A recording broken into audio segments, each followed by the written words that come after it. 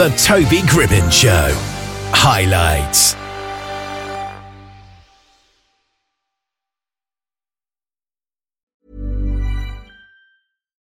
Here's a cool fact. A crocodile can't stick out its tongue. Another cool fact, you can get short-term health insurance for a month or just under a year in some states. United Healthcare short-term insurance plans are designed for people who are between jobs, coming off their parents' plan, or turning a side hustle into a full-time gig. Underwritten by Golden Rule Insurance Company, they offer flexible, budget-friendly coverage with access to a nationwide network of doctors and hospitals. Get more cool facts about United Healthcare short-term plans at uh1.com. Many of us have those stubborn pounds that seem impossible to lose, no matter how good we eat or how hard we work out. My solution is PlushCare. PlushCare is a leading telehealth provider with doctors who are there for you day and night to partner with you in your weight loss journey. They can prescribe FDA-approved weight loss medications like Wegovy and Zepbound for those who qualify. Plus, they accept most insurance plans. To get started, visit plushcare.com/weightloss. That's plushcare.com/weightloss.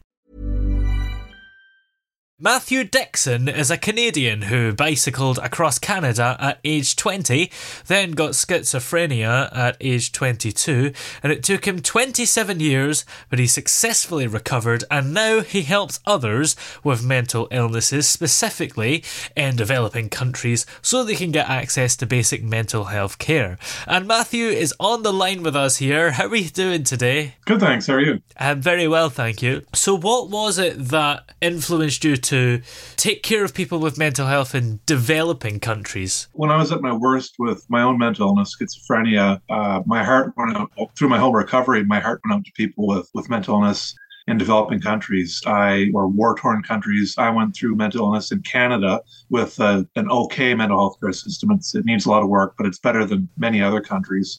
And I lived in a sleepy part of Canada, pretty quiet, but I felt like I was living in a war zone. A lady saw me walking down the street and she said that I looked like I was walking through a world of flying glass. I'm like, yeah, that's what it felt like. So I'm just trying to help people who had it worse than I did, who have it worse than I did. And what's the attitude like in these developing countries? Because mental health is something that we're only just kind of awakening to right now, if you like. So are they further back in developing countries? Yeah, in some cases they are. They need more awareness. There's more stigma and whatnot. Yeah, yeah. How did you discover that you had schizophrenia back when you were only 22 years old? In health class in high school in the 80s, we learned about mental health, but we didn't learn about mental illness, about anxiety, depression, OCD, schizophrenia, bipolar.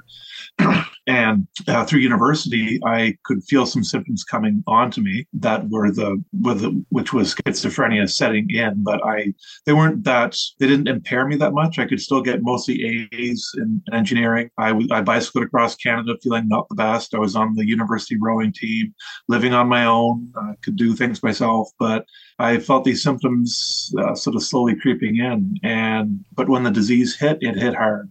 I went from muddling through life a little bit to just flat on my back, incapacitated, not knowing whether I was going to live or die from one moment to the next. And I voluntarily went to get help myself. And you say at school you learn about mental health, but not mental illness. What is the difference between those two? Mental health is more all-encompassing. You might call it more psychology. And first off, I'm not a mental health expert. The only official certification I have is an engineering degree. but we were learning things about in health class, like if you exercise too much as a way of not coping well with things, exercise addiction, that sort of thing. But I never knew the words depression or anxiety in the clinical sense. You may have had an exercise addiction at one point in your life because you bicycled across Canada. Was that exhausting? That was actually a lot of fun. The pace we went at to cover Canada in 2 months is above average. A lot of teachers try to do the trip, so they squeeze it in from the first day of school to the last day of school to the first day of school. in the summertime. But it's amazing how fast you can get into shape to do that. They said anyone of average physical fitness can do the trip if you do the training. The training is April, May, and June. Try to log 2,000 kilometers during that time. And then the trip is July and August. And it's amazing how quickly some people don't even train to do that. One guy didn't train. He just hopped on his bike and showed up. A lady who wrote a book called Miles from Nowhere, she and her husband bicycled around the world. They just started out on their own. You might be sore for the first couple of weeks, but after that, you just get going. It must be a pretty hard challenge because Canada is the second biggest country in the world. You've got a lot of land to cover because you can do the British version, Land's End to John O'Groats, or the other way around if you like, but it only takes about 2 weeks. Whereas for you, how long did that take? 2 months maybe? 10 weeks, yeah. 2 months, yeah. 10 weeks, yeah. That's a lot of effort. Thanks. It's daunting. I was signing up for that. I was thinking, what are you doing, Matthew? Really? Yeah. Who are you? You're not even like really much of an athlete, and who signed you up for this? Yeah. But once I was out there, I was amazed at how much easier it was than I thought. And that's what I've been trying to tell people for years is I know it's daunting. You're thinking, oh my gosh, how could I possibly do that? But once you're out there, you think, oh, it's the human body can just go for so long with just moderate forms of exercise. It's amazing. Your website, mindaid.ca, is where you help people with mental health. What kind of resources can we find on your site? Yeah, so my website is the world's first website with all the groups helping people with mental illness in developing countries on one site. No one else has done that as far as I found online. UNICEF hasn't done that. World Vision Plan. And what I've done is there's 2 groups helping the cause on my website, one in the donate section, one in the resources section. In the donate section, those are groups that you can donate to. And in the resources section, there are more groups. You may not necessarily be able to donate to them, but I keep finding more as time goes on. And what they do, these groups, they use models of basic mental health care. There's a TED talk by Vikram Patel. In the 90s, he said, well, we have these models of basic physical health care where you can help someone where there's no hospital for hundreds of miles, like manuals on how to treat a broken leg, treat pneumonia, that sort of thing. Why don't we do this for mental health? So we did. And now these models are being used by these groups on my website. And these models are low cost, proven effective, and scalable. And the World Health Organization is trying to figure out the best way to roll them out to the masses. In the meantime, these groups have been using these models for years and have been helping thousands of people get their mental health back, which is critically important if you're living in extreme poverty or if you can't get out of bed to feed your family, that's massive. Here in developed countries, we have some extra resources to help us out. But I will say, a man, Shekhar Saxena, he's from Harvard University. He said at the UN that every country, when it comes to mental health care, is a developed country. That's true, isn't it? Yeah. Well, the website is, of course, mindaid.ca. Are there any other places where we can keep up to date with you, like social media? Sure.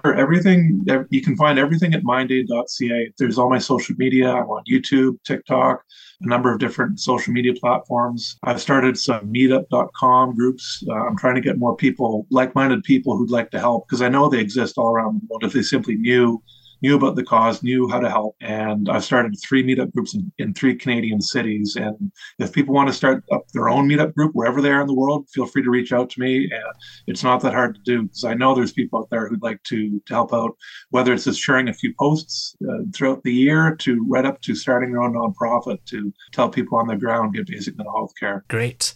Well, many thanks for talking to us today. It's been great to have you on. Thanks so much. Really appreciate it. Have a good day. Hi, I'm Daniel, founder of Pretty Litter. Cats and cat owners deserve better than any old-fashioned litter. That's why I teamed up with scientists and veterinarians to create Pretty Litter. Its innovative crystal formula has superior odor control and weighs up to 80% less than clay litter. Pretty Litter even monitors health by changing colors to help detect early signs of potential illness. It's the world's smartest kitty litter. Go to prettylitter.com and use code ACAST for 20% off your first order and a free cat toy. Terms and conditions apply. See site for details. Even when we're on a budget, we still deserve nice things. Quince is a place to scoop up stunning high-end goods for 50 to 80% less than similar brands. They have buttery soft cashmere sweaters starting at $50, luxurious Italian leather bags, and so much more. Plus, Quince only works with factories that use safe, ethical, and responsible manufacturing. Get the high-end goods you'll love without the high price tag with Quince. Go to quince.com/style for free shipping and 365-day returns. Oh, yeah. Hey! Yeah, yeah. Hey! The throbbing pulse of sound. The Toby Gribbon Show.